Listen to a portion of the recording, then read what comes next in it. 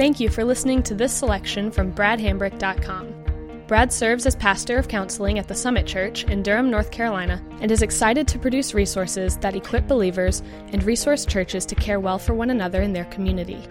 We pray that this serves you well, and we hope that you'll consider utilizing other resources from bradhambrick.com for your personal growth and ministry endeavors.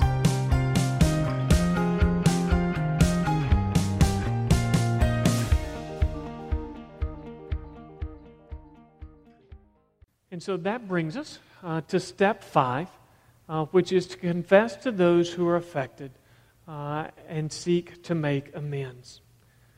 And here, this is really one of the pivotal parts. And those opening statements to this section, again, I think they capture so much of what recovery is about. The idea, you will only be as free as you are honest. Privacy kills change and fuels sin. Transparency kills sin and fuels change. That is so much about what we're doing. Now, we could take that and say, okay, I'm not sure everything that I need to be honest about, and to whom do I need to be honest, and I'm not sure how honest I'm being with myself. And that's where the structure and some of the detail of material like this is hopefully beneficial to us. But that is simply structure and detail. The big picture is being honest with ourselves and others about what we're going through. Ed Welch, he says, as a rule of thumb, when in doubt, it is wiser to err on the side of speaking more openly. Let's involve more people. Let's not struggle alone. As we think about confession, I would encourage you to think of confession as serving two functions. One function is it acknowledges the wrong that we've done. It seeks forgiveness and to make amends. A second function is that it invites people to become a more informed part of your support network. Until we're honest with people, they don't know when or how to help. DiClemente again, he says, an environment that supports change can be a wonderful asset to the individual struggling to maintain change. Understanding employers, reinforcing and supportive spouses, inspiring sponsors, caring family, accepting peers can help the person leave the past behind and create a new alternative life pattern. These reinforcing effects support and consolidate change. Unfortunately, the damage done during the time of engaging in the addictive behavior and the prior pattern of relapsing and recycling may have compromised the supportive environment available to many people at the maintenance phase. So again, confession is what invites people into our life. Confession is the door to community, the door through which we must pass if we do not want to live alone in the dark with our addiction. Now there's a section here that are common excuses that we don't want to reach out for help. Hopefully at this stage in your journey, you're not as off-put by the word excuses. But when there's something that we know that would be helpful to do, and we give reasons for not doing it that don't validate not doing it, we need to say, okay, that's an excuse. And you can look through those. But we ask, how would we effectively let someone into our struggle? What would that look like? I think that merits some attention. A little bit of guidance. Begin with those that you trust most. Who are the people that you know love you? That you know they would be there?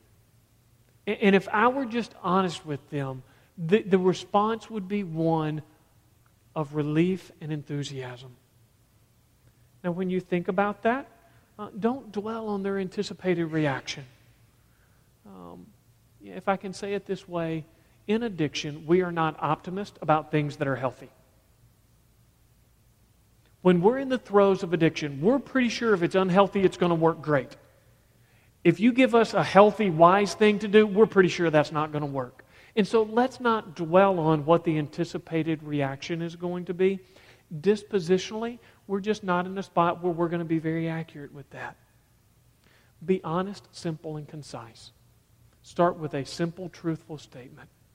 You come to the friend and you say, I want you to know I have been struggling with addiction. I am beginning to seek for help. You are somebody that I trust. Can I tell you what I'm struggling with and seek to make right anything that I've done to harm you? Just a few simple, short sentences. Disclose where you're at this point in time. Disclosure does not mean promises. We're not saying I'm there yet. What step are we on? 5. How many steps are there? 9. Okay, we're midway. We're not making promises at this point. We're simply saying, I'm struggling. I'm struggling forward. I'm struggling actively. I'm not passively hiding my struggle. Give your friend a quality resource. If you're like, I don't think they're going to know what to say, this would be a great way where you say, hey, I'm studying through this resource and there's a packet that goes along with it. I've got a support group that I'm with, but I would, if you're willing, I would love to go through this with you too, and it just becomes a part of reinforcing some of those earlier steps. Don't rely on just one person. When you only invite one person into that support network, then your support network doesn't have a support network. And you're placing all of your weight on one person, and when they crumble, you're going to get frustrated with them. And so by having a group like G4 and then going to individuals and more in some social spheres of your life, you are creating a support network for your support network when you do that. Be patient with yourself. Just because this is right doesn't mean it's easy. You're showing a lot of strength and courage. And you should be encouraged by that. There is a lot of work that has been done to get to this point. And just because you haven't gotten there yet, whatever we mean by that, whatever we think it should feel like, doesn't mean we haven't come a long way. And that there is not a lot to be encouraged about. Now, what are some of the elements of confession? What should be going on in these conversations? Some key elements here. 1, address everyone involved. Unless to do so would create harm in their world. It's kind of one of your AA principles that I want to make amends unless seeking to do so would do greater damage in the other person's world. We'll come back to that in just a moment.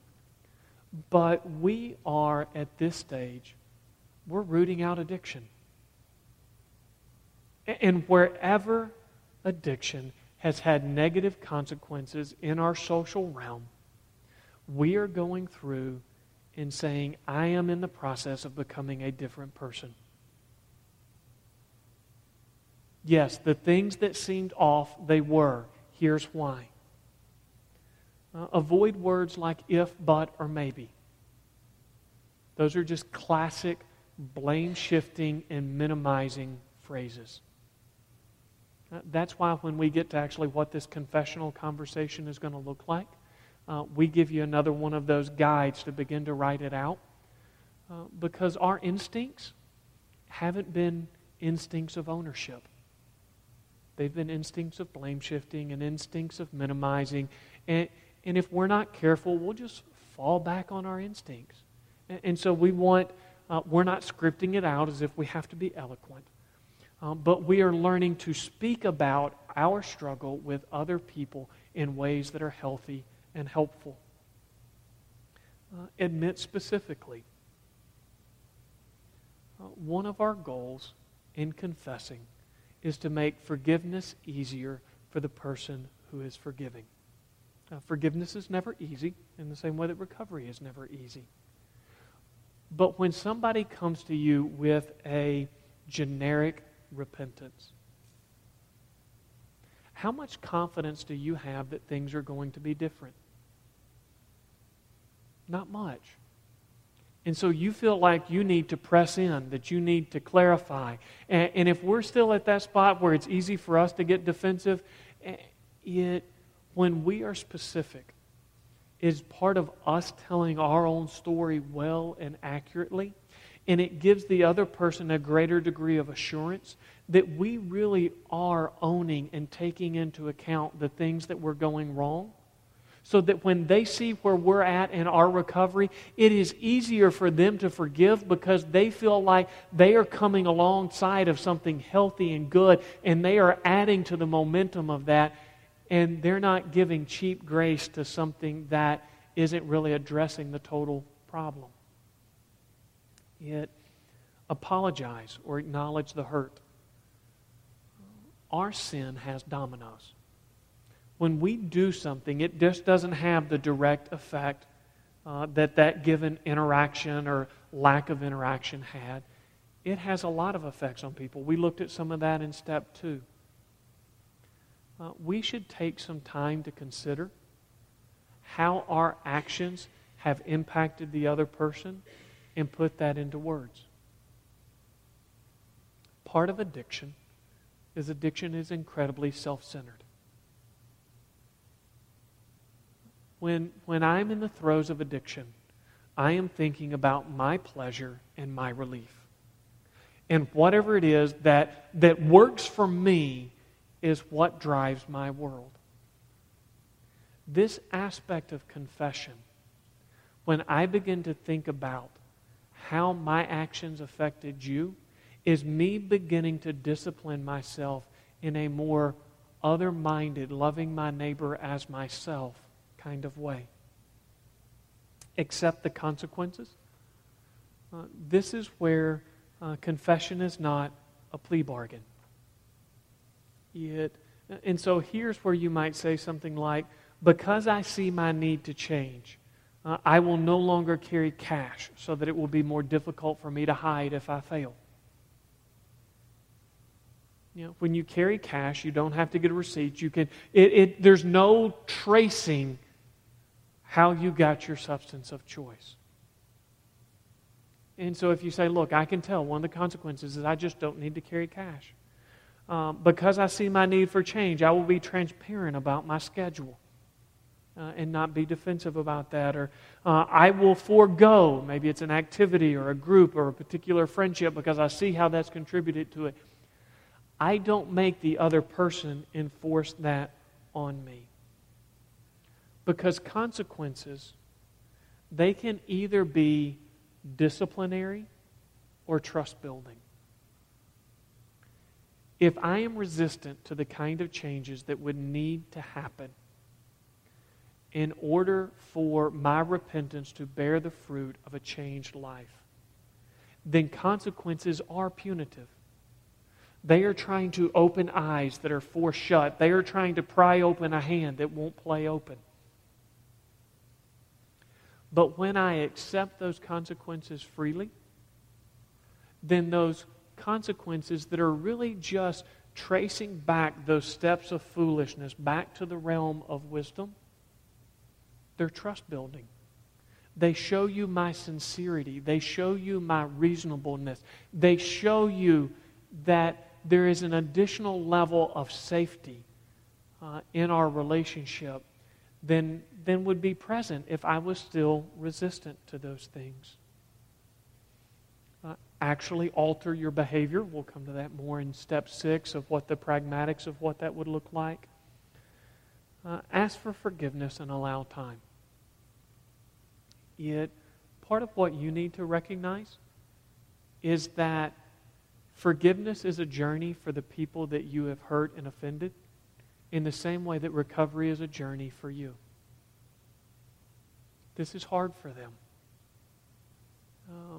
Yet they loved you.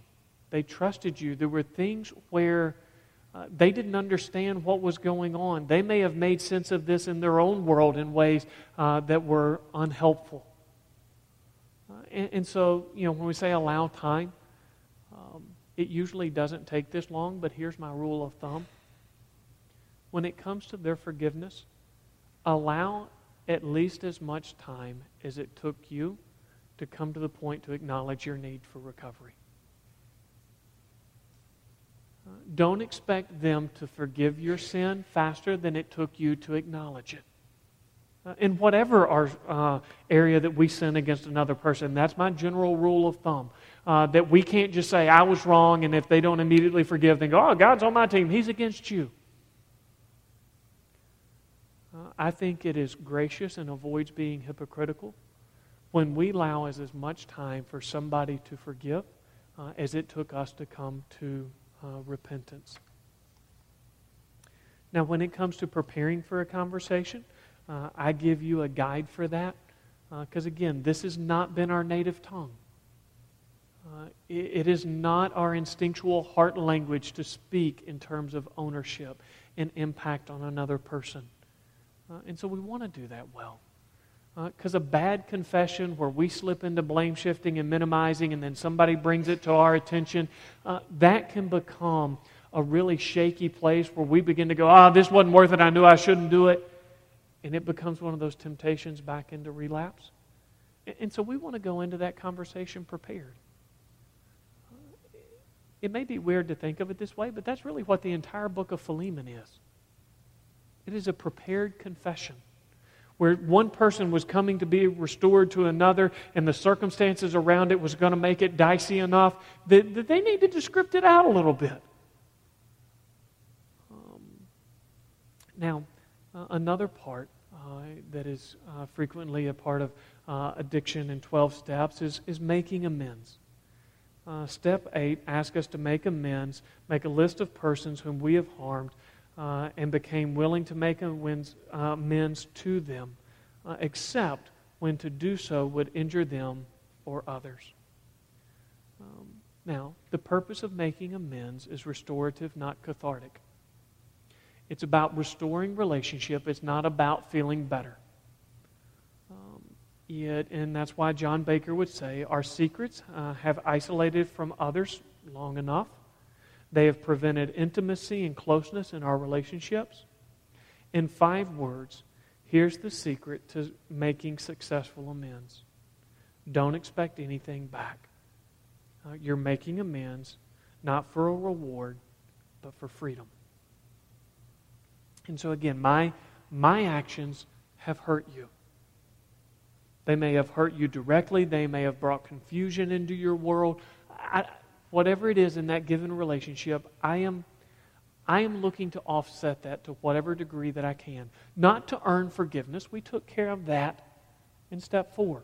Too often, we try to have confession carry the weight of repentance. Confession will never replace repentance. We were relieved of the burden and the weight of our sin in step 4 when we took care of that before God. We are just looking to be made right and restore as much unity as we can through making amends. Now there's several different kinds of making amends. There can be direct amends. This is when the offense and its effect were very tangible and measurable. So that may be paying back money that you stole or repairing property that you damaged. There can be narrative amends. This is where the damage is more in the form of mistrust or confusion. That may be explaining and making right the way that you slandered another person. It may be clarifying damage to the relationship that you pushed off on the other person. You blame shifted. They took ownership for that, and they've been carrying false guilt. And you come back and you tell that story rightly so that they don't carry that false guilt anymore. Living amends. These are the things that can only be relieved over time. And so maybe that's committing to authenticity with a family member or a friend so that trust can begin to be restored. Or handling your anger differently. And you begin to say, I know when I have been in the midst of this, I have frequently lashed out to you, and I am recognizing that impulse control and the way that I handle my temper is not something that I'm good at, and I am acknowledging that to you. And at the appropriate stage in my recovery, learning to control my temper will become a significant part of what I work on. Symbolic amends. This is for those highly inaccessible parts of where we may have done damage. Maybe it was a drinking and driving accident where someone was killed, and you find a way to serve in a way that addresses that issue in our culture. Or it may be parents who died before you came to the point of sobriety, and you're looking for a way to communicate that to them through a letter. Now, another point, and I've said this before, and I will say it again, when you get to this stage in your journey, you need to have a support network with you. It may be in the course of this that just not because it was wise, but because it happens, you begin to drift away from your group or from that support network. When you begin to do this stage of your recovery, you need to get those people back close to you. You need your support network to know what steps that you're taking, because these are emotionally weighty steps. And when you are going to go into a more emotionally tumultuous season, and you know it, you need to get in the habit of gathering more support around you and not going into those seasons cavalierly.